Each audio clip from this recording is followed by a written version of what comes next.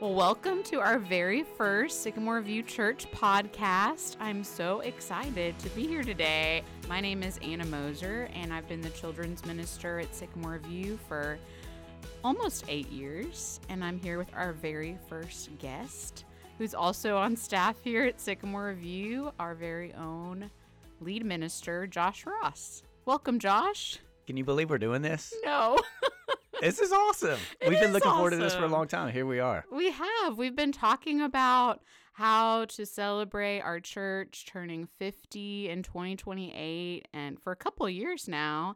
And I remember when we started brainstorming how to share the stories of our church, I knew that I think it'd be really fun to make a podcast out of this. And I'm an avid podcast listener, but I've never actually been behind a mic.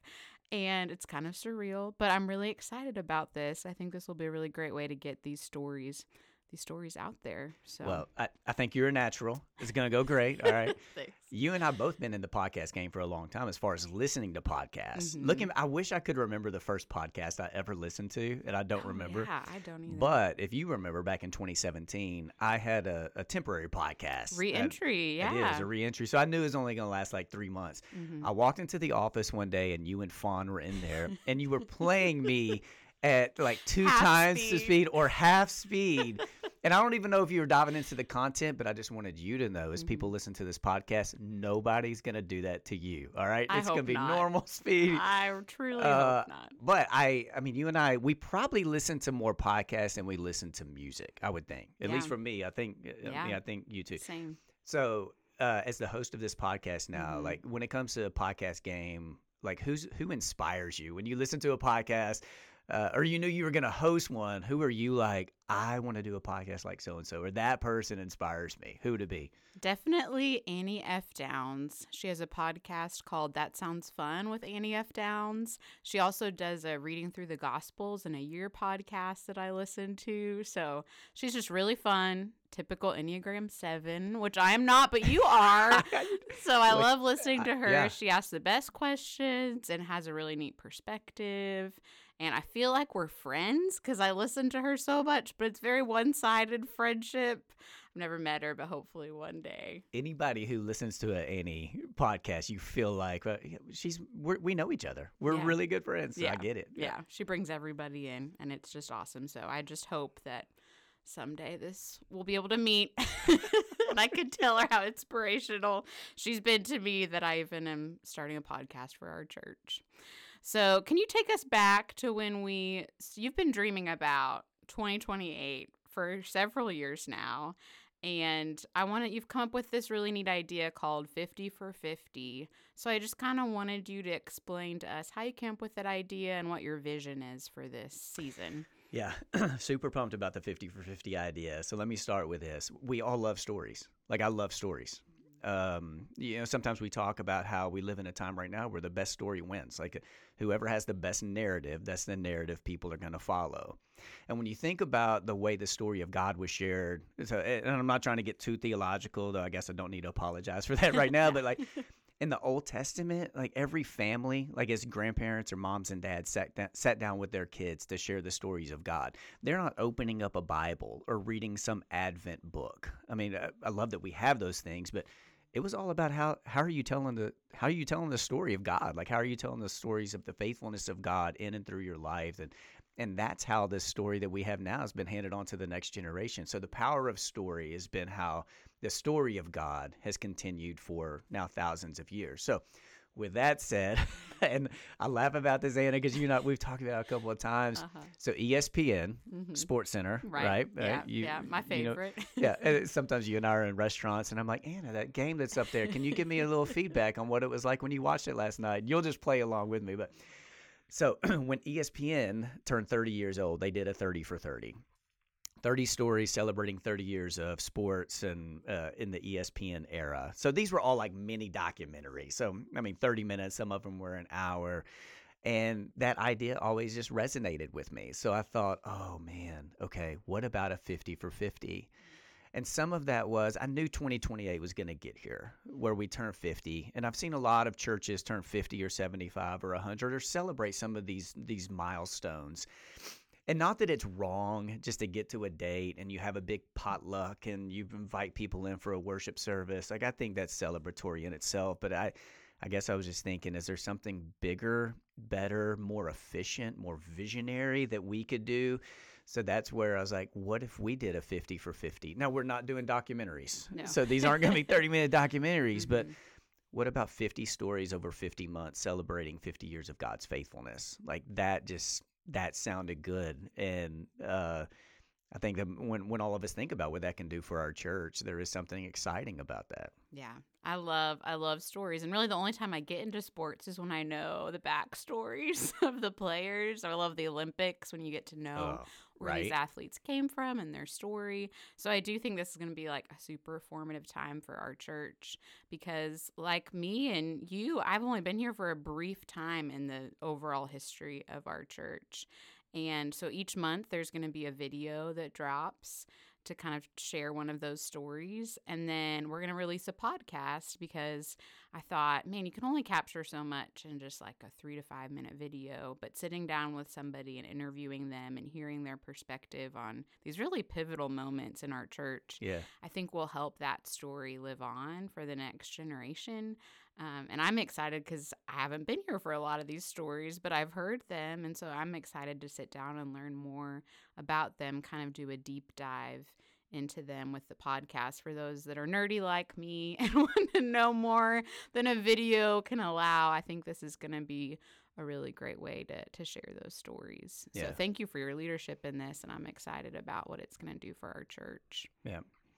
Yeah, me too. And Caroline, who's on staff with us now, has helped set up a really good, I'm sure we're going to post a few of these pictures when people are up here, like filming these podcasts of just the cool setup that we have that I think we're all super excited about. So the stories we got were collected because we did host probably 7 or 8 kind of smaller groups over the last year. I want to say about 225 people in our church attended one of these settings, just these small group times that we had. So it's not like you and me and a few of us sat down and thought, what are the 50 stories we want to tell? But these were stories that were retold by people in our church. They're stories that celebrate all 5 decades. So it's not like, let's only tell the stories of the last 10 years. We've tried to go back to every decade. What are formative stories or events or people that we need to tell these stories? So that's how it came about. We've already listed out kind of what all 50 of them are. Yeah. As you look over the list, are there any that you were like most excited for our church to hear about?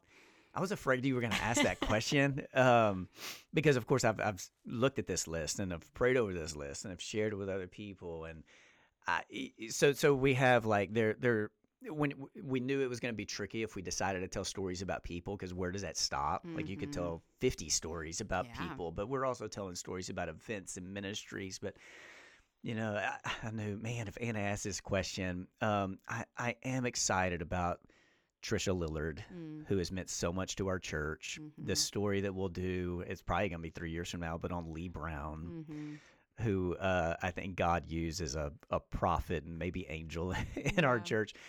I'm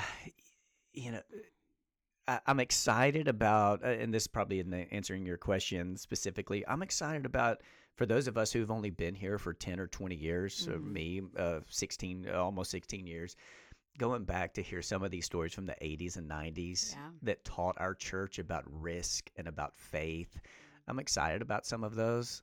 So what about you, though? Is there one that sticks out to you that you're excited about? Oh, man, there's so many, because I do children's ministry, just so many things that I've just heard about happening in the past. Like we had a clown ministry at one point and Family Factory and all of these things that have shaped, who my volunteers are and the children's ministry at our church. And so I think that'll be really neat to hear more about those things that happened before I even got here and find out what was learned from those and the things that have shaped us the most. So I'm excited about that. And the youth ministry through the ages, and just it'll be really neat to dive into that. Yeah. So I know we first started talking about this, 2 years ago, probably in 2021. Yeah. And then maybe 6 months ago or so, we kind of had more of an idea on 50 for 50. And then the podcast idea was shared. And then I remember you like coming right to my office and you're like, I would love to host a podcast. What excites you about doing this? Like, we're going to hear your voice. You're going to be facilitating these conversations every month. What excites you about that?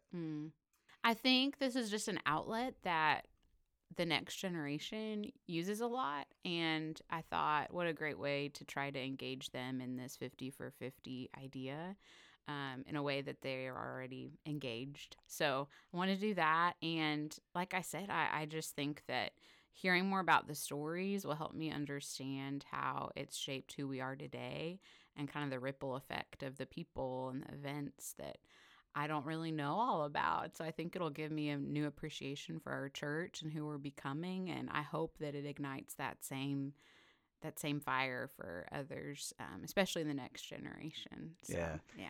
I think you're right, and we're gonna have to do just a little equipping with our church, with Caroline's help, to for some people like where to find a podcast. Yes, for sure. It's on our device, so we'll be able to help some people get there. But I think people are gonna they're gonna love this, and I think you're the right person to host these conversations. Thanks, I'm excited. So I was trying to think of a question to ask everybody, kind of at the end, to kind of unite this whole series.